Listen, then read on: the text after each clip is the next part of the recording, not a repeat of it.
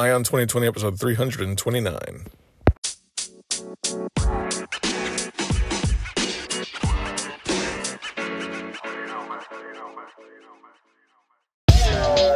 When somebody's the president of the United States, the authority is total. The authority is total. The authority is total. But we have to pass the bill so that you can find out what is in it. Find out what is in it. In an empire lies, the truth is treason. The truth is treason. We must guard against the acquisition of unwarranted influence, whether sought or unsought, by the military-industrial complex. By the military-industrial complex.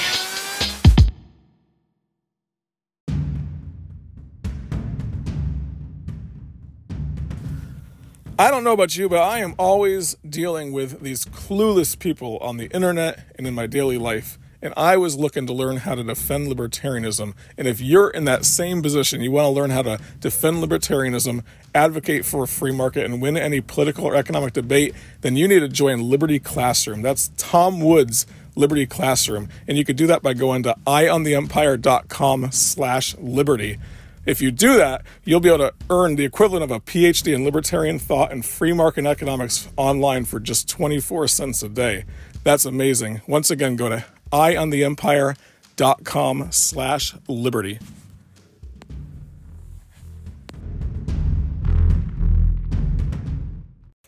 What's up, everybody? Ray Eaton here, your host of Ion 2020, which is your libertarian look at all things politics, all things going on in Washington, all things going on in the election for 2020. I appreciate those that continue to join the show every day on the Mondays and Thursdays as the show is released. This week we do have the VP debate coming up, Vice President Pence versus Senator Kamala Harris, and it should be interesting to watch. Not quite as interesting as last week's debate, probably more watchable than last week's debate, actually.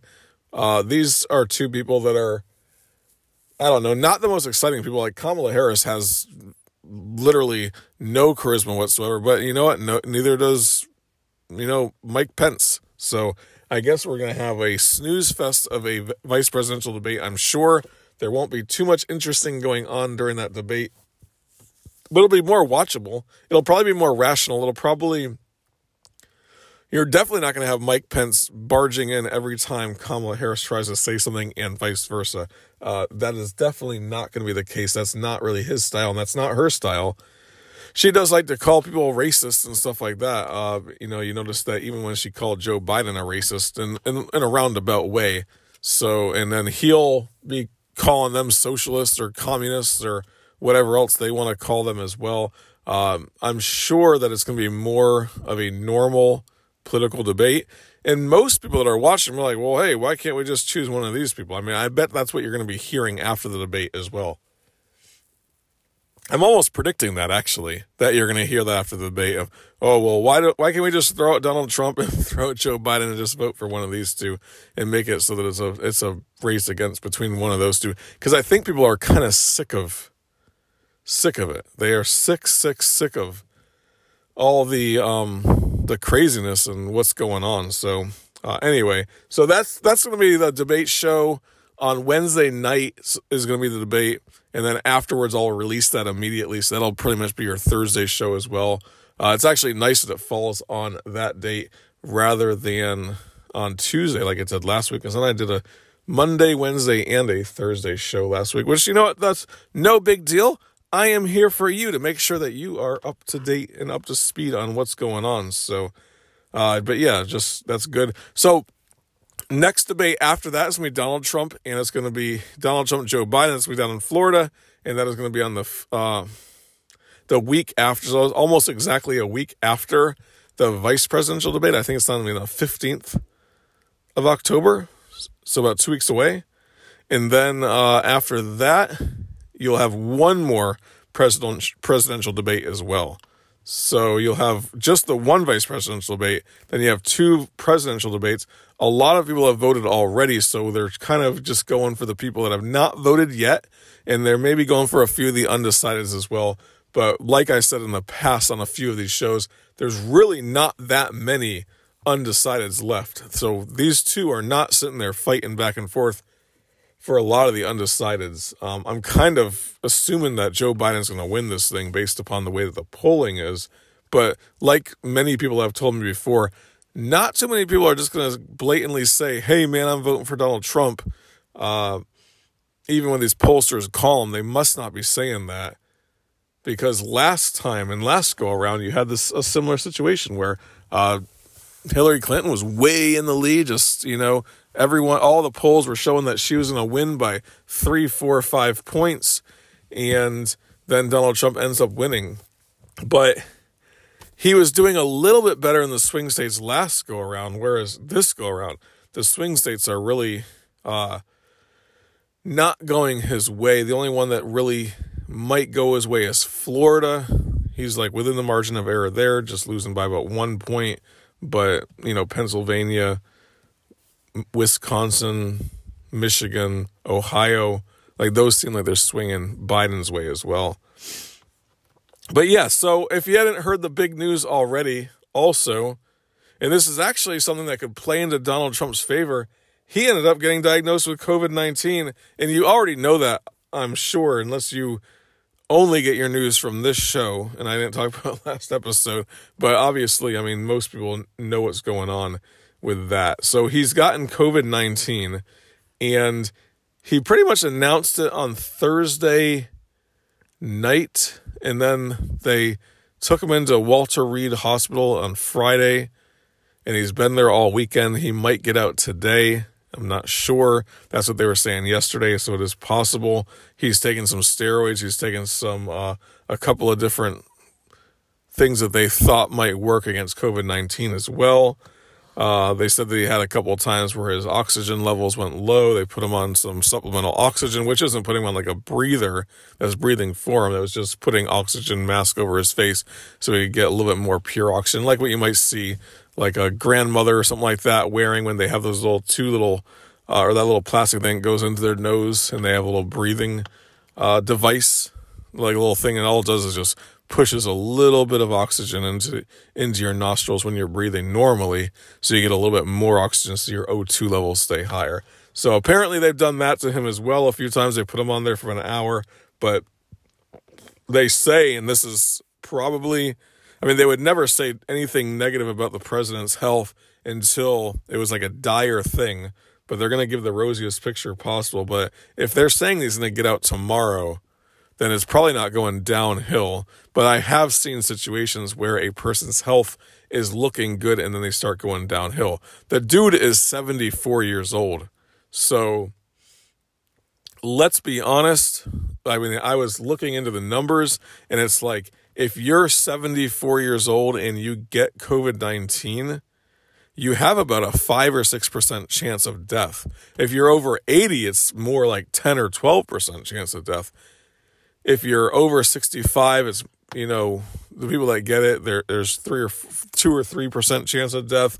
The older you get, the higher that percentage goes up. Some of those people might have had pre-existing conditions. Donald Trump is generally in pretty good health. He is a little bit overweight. So we'll see what happens. But yeah, supposedly he might be getting out today or early this week. So that's good for him. The funniest thing I thought is when you start to, and it really shows how little class people have when it comes to politics, right?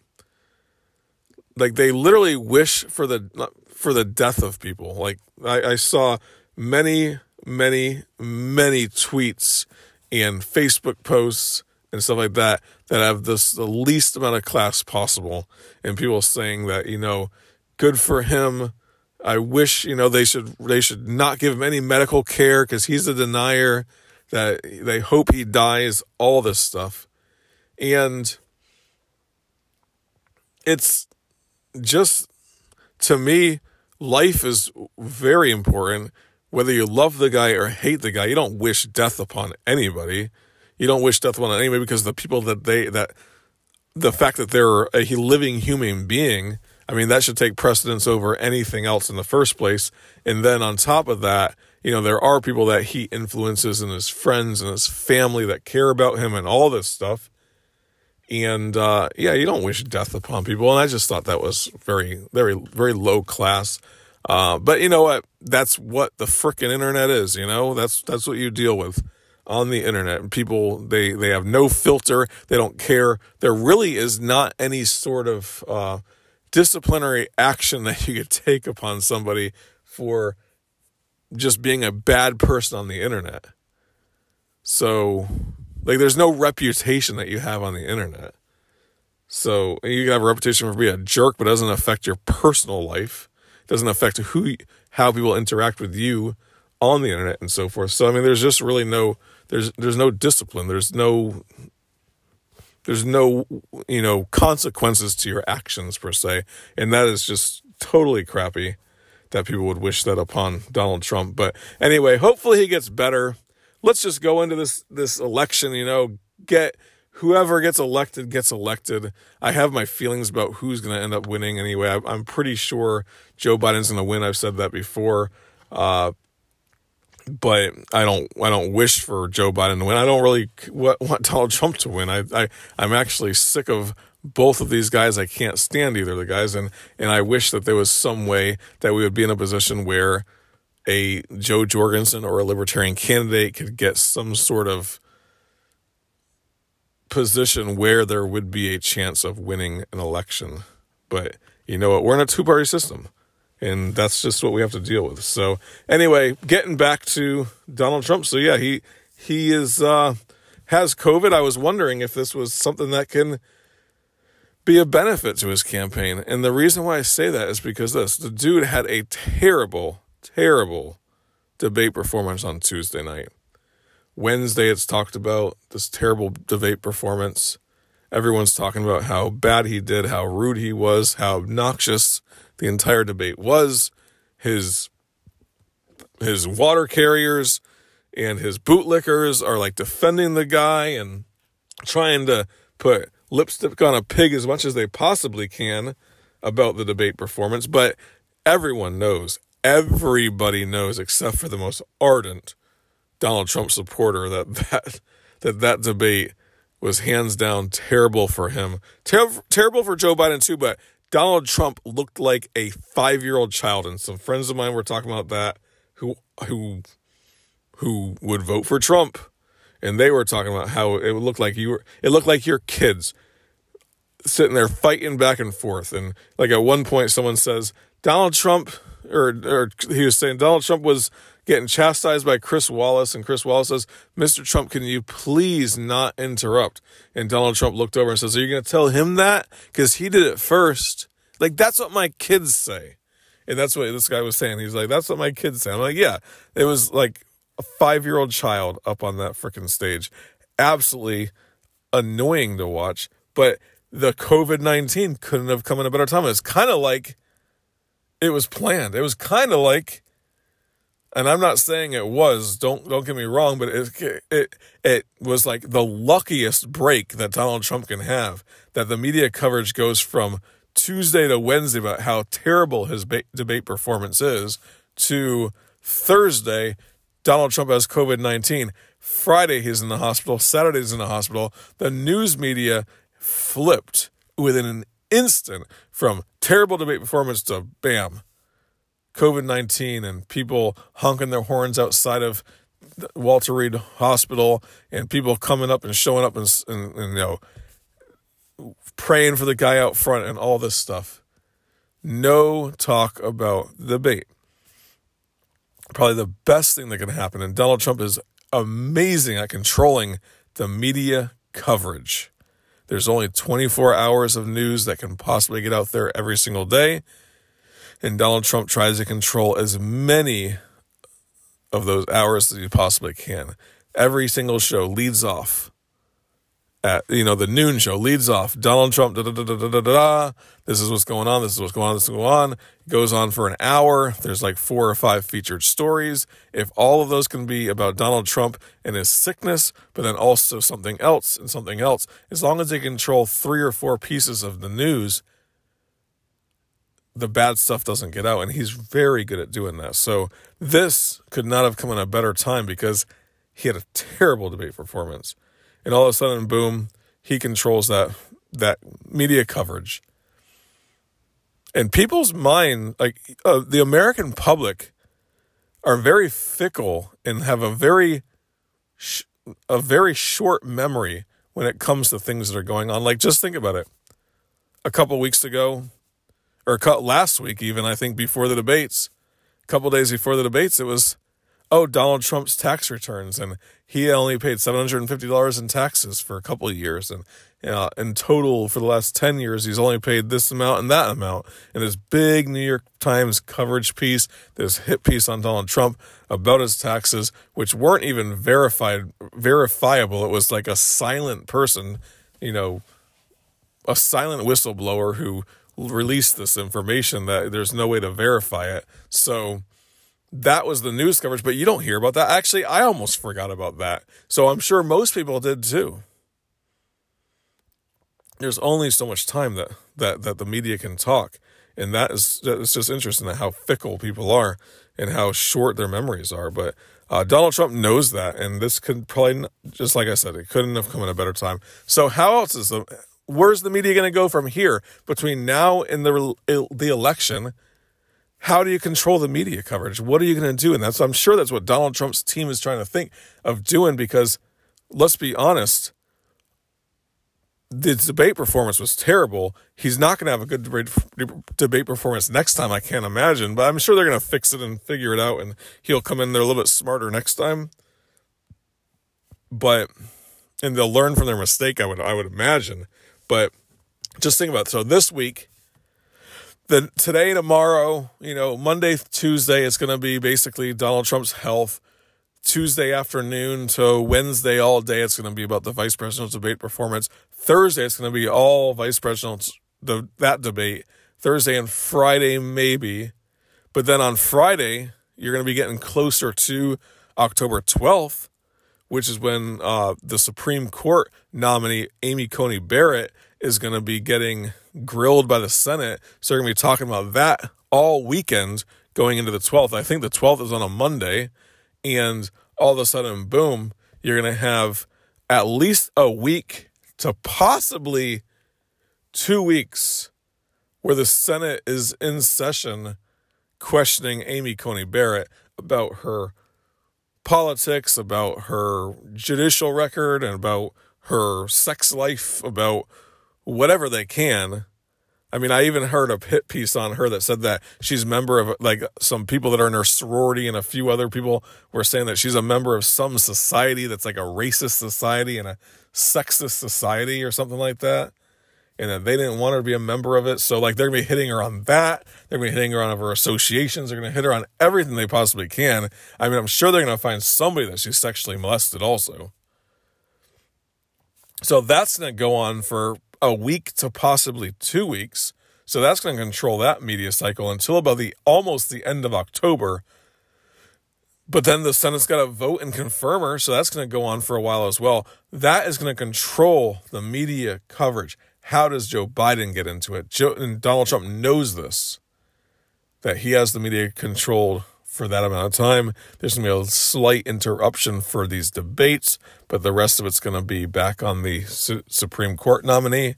It'll be interesting to see what happens going forward, How is Joe Biden going to get himself in the media? Because he's not really doing big events, and I think he's out there doing a few events here and there now. I think he's doing it very precautiously. He's being safe. He's wearing his mask. He's, verifying that people have COVID. He's doing all the right stuff to try to not get it. But he's not out there doing like these major events. But he is going down to Florida. So what he was doing was focusing on Ohio and Pennsylvania for about the last month or two, because those are the two swing states he has to win. Now he's going down to Florida this week. So he must know that Florida might be one of those ones that he might lose. The polls are going in Donald Trump's directions, maybe. Who knows? So he's going down to Florida. He's going to do a couple of events down there. But, I mean, his main focus is Ohio and Pennsylvania. But how is he going to get himself into the media spotlight? He'll get a couple minutes on the news every hour, I guess. But Donald Trump will be on the news a lot of that time. And then also Amy Coney Barrett. So anyways, that's all I got for that particular topic as well.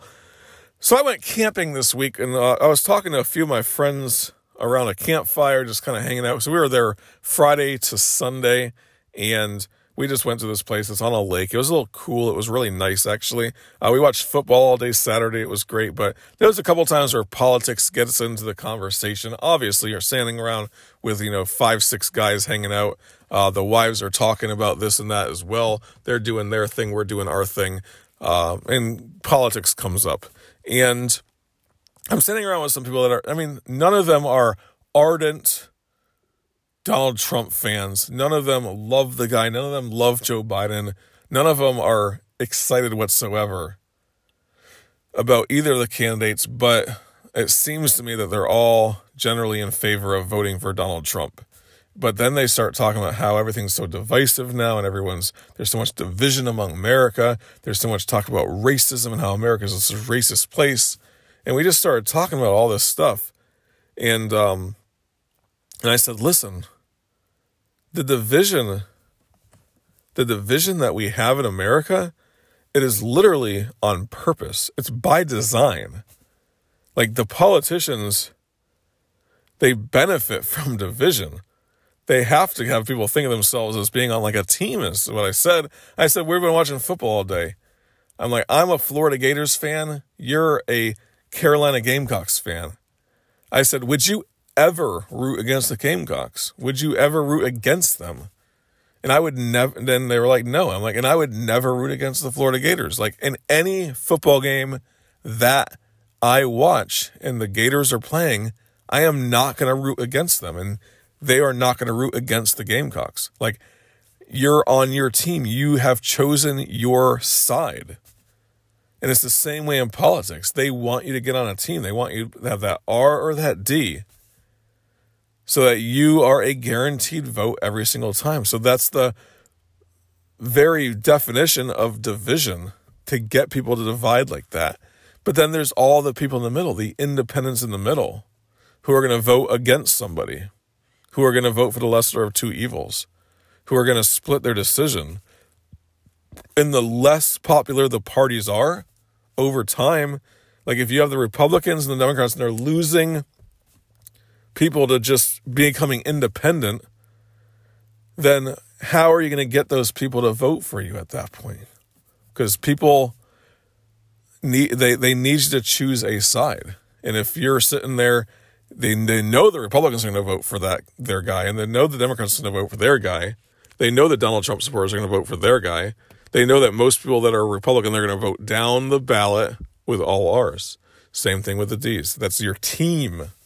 We're Team R, we're Team D. But there's all those people in the middle that they got to get out there and vote as well. And most of those people, if they can just cause so much division and strife and anger in people at this side or that side, the left, the right, fear the socialists, fear those capitalists, fear the communism that they're going to bring to America. We need law and order. Or fear what Donald Trump is bringing to America with his racist policies and all that stuff. And you're getting those people in the middle that they're choosing their side at that point as well. But that is by design. They want that. The politicians want that because it gets you out to vote. And not only that, it gets you to hate the other side. It gets you to distrust the other side. It's not about good and evil on either side. The Democrats really do feel like people that are just a Democrat, they really do feel in their heart of hearts that the Democratic Party has the right platform to help people. It really comes down to that. They think it's the right policies to help people. That they're the caring party, that they care about the people. Maybe the politicians could give a crap less. Maybe the politicians just want to stay in power. But most people, if you empathize with them, you could look at them and understand what they're thinking. They think that Joe Biden or Bernie Sanders has people's best interests at heart. It's not a game of they're just an evil person, so that's why they're Democrat, but that's what the other side wants you to think. And the same thing goes to Republicans. The Democrats want you to think that those Republicans, they're just evil people who just want to help these greedy rich people get richer and at the expense of these poor people. No, most Republicans think that society gets better by the government spending less, and not the politicians up in Washington, but the people in general. That, a government that's less intrusive in your lives, because that's generally what most Republicans think of. They still love government and they care about government. They want that safety net. They want all those things, but they just want the government to spend less is basically it. And they think that that is the best way to bring wealth to more people. That's the best way that people can prosper more. That's the best way to lift more people out of poverty. All that stuff. Like, stop giving out handouts because you're not helping them, you're hurting them. That they truly believe that. But then the Democrats say, but we can't take away these food stamps from these people because then they'll starve to death. And we can't have that. Like, there's no winning on either side, but the division, they want this division. And they are stirring it up as much as they possibly can. That is what they do. That's what the politicians do. And I told them, I was like, it's by design, guys. They want that. But what is good? Is that division good for America? Is division good for America? I would say, from a policy standpoint, it's good for America. From the American people being divided standpoint, absolutely not good for America. But they have gotten you to choose your side. They have gotten you to look at government as an ally with the people. And we're in a bad position right now because the people do think that the government is an ally to their cause. And that was not the intention that the founders of this country wanted. They wanted we the people to be you, me, and everyone in America against the government. That's what they wanted. They set limits on the government. The Constitution was not some social contract that we all sign on to. No, the Constitution is all the Constitution is a statement of what the government can do, and more importantly, what the limits are on that entity. And when the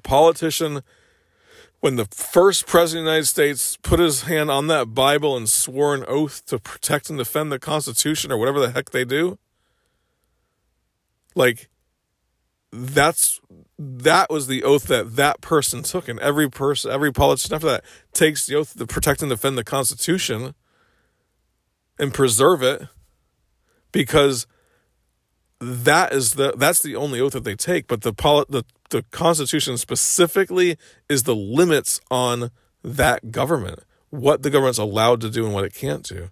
You and we don't follow the Constitution because we're not in government. So it's a people against the government. It's always been that way. It's supposed to be that way. We are supposed to limit the government. That's why the people supposedly get together and make the Constitution. Yeah, I know it was actually, like 18 guys or something like that go, or I think it was a few more than that. I think it was 2 from each of maybe 26 people that went up to Philadelphia and wrote out this Constitution and came together and decided that, this is it was, some people call it a coup against the Articles of Confederation or whatever. And it wasn't really we the people, it was more like we the states. But when they say we the people, that was the we the people of America putting limits on this government, putting that government into a cage. Now, the government has gotten out of that cage and has become all intrusive in our lives over time. Yes, that's true.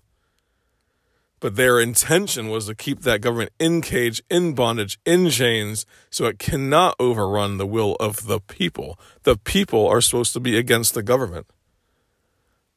But now we look at the government as an ally. That's the problem. That's the problem, and that's why they're able to divide us the way that they do. So limited government was the main intention.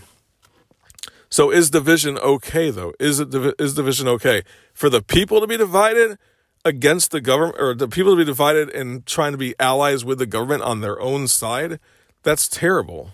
That's terrible. That's not good. That's not good for the country.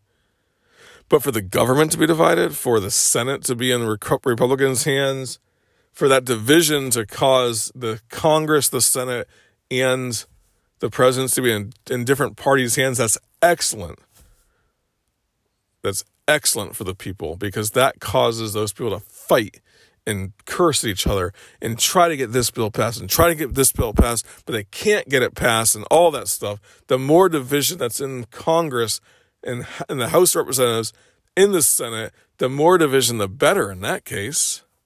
We want divided government at that point, but we don't want the parties to be so powerful that they can get their will through no matter what. Like, for example, 50% of Congress can pass a bill onto the Senate. So say 50% of Congress says, you know what we're going to do? We're going to make it so that if they're all on board with it, we're going to make it so that Medicare for all, we're going to pass a bill, Medicare for all. 50% of Congress is okay with that because they're all Democrats, and most Democrats are good with some sort of Medicare for all package.